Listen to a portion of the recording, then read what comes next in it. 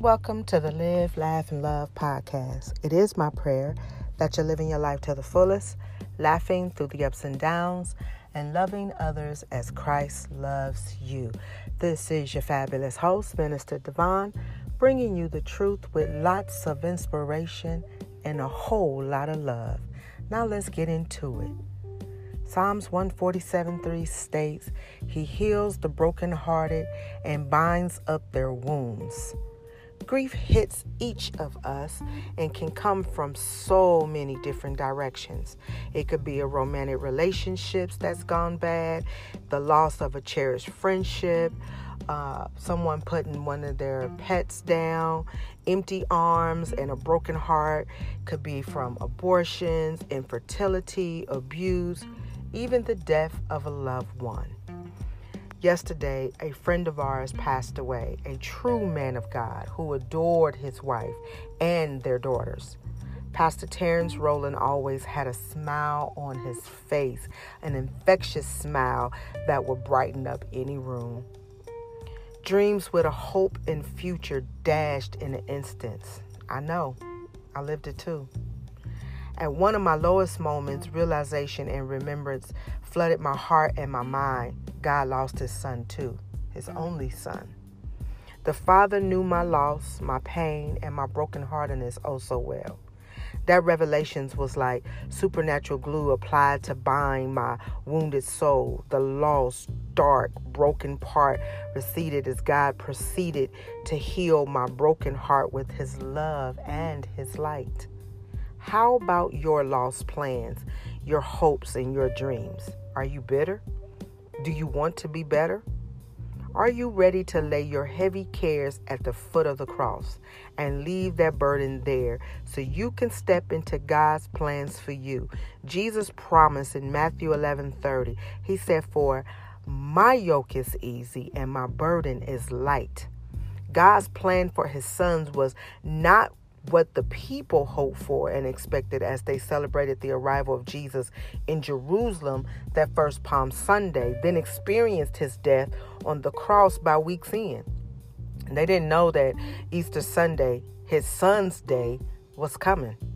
Remember, my friends, Sundays is coming.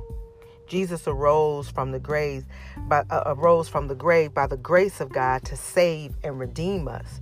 He has plans for us that includes a hope and a future, even when our plans are dashed and we can't see beyond overwhelming loss of right now. For I know the plans I have for you, declares the Lord. Plans to prosper you and not to harm you. Plans to give you hope and a future. 1 Peter 5:8-11 says, keep a cool head, stay alert. The devil is poised to pounce and would like nothing better than to catch you napping. Keep your guard up. You're not the only ones plunged into these hard times. It's the same with Christians all over the world, so keep a firm grip on the faith. The suffering won't last forever. It won't be long before this generous God, who has great plans for us in Christ, eternal and glorious plans that they are, will have you put together and on your feet for good. He gets the last word. Yes, he does. Father, help me ease the grip of my grief and lay it at the foot of your son's cross. Thank you that you can bind our wounds and heal our broken hearts. Remind us of your magnificent plan for us. Father, I thank God for the life of Pastor Terrence, and I thank God for his wonderful wife, Pastor Margaret. Father, please comfort the family of his family. Please comfort his family and all the other families that are dealing with losses. Bless them and those who are living in suffering with hurt, grief, and anger. Help us to lay all of our burdens at the foot of your son's cross. In Jesus' name I pray. Amen. Until next time, live your life. Live your life. Live your best life. Laugh. Don't take everything so serious. I know you're used to me saying the same thing. And love. Love everybody. Even when it's displayed of hate coming your way, still display love.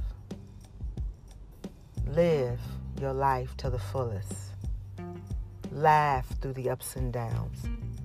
And love others as Christ loves you.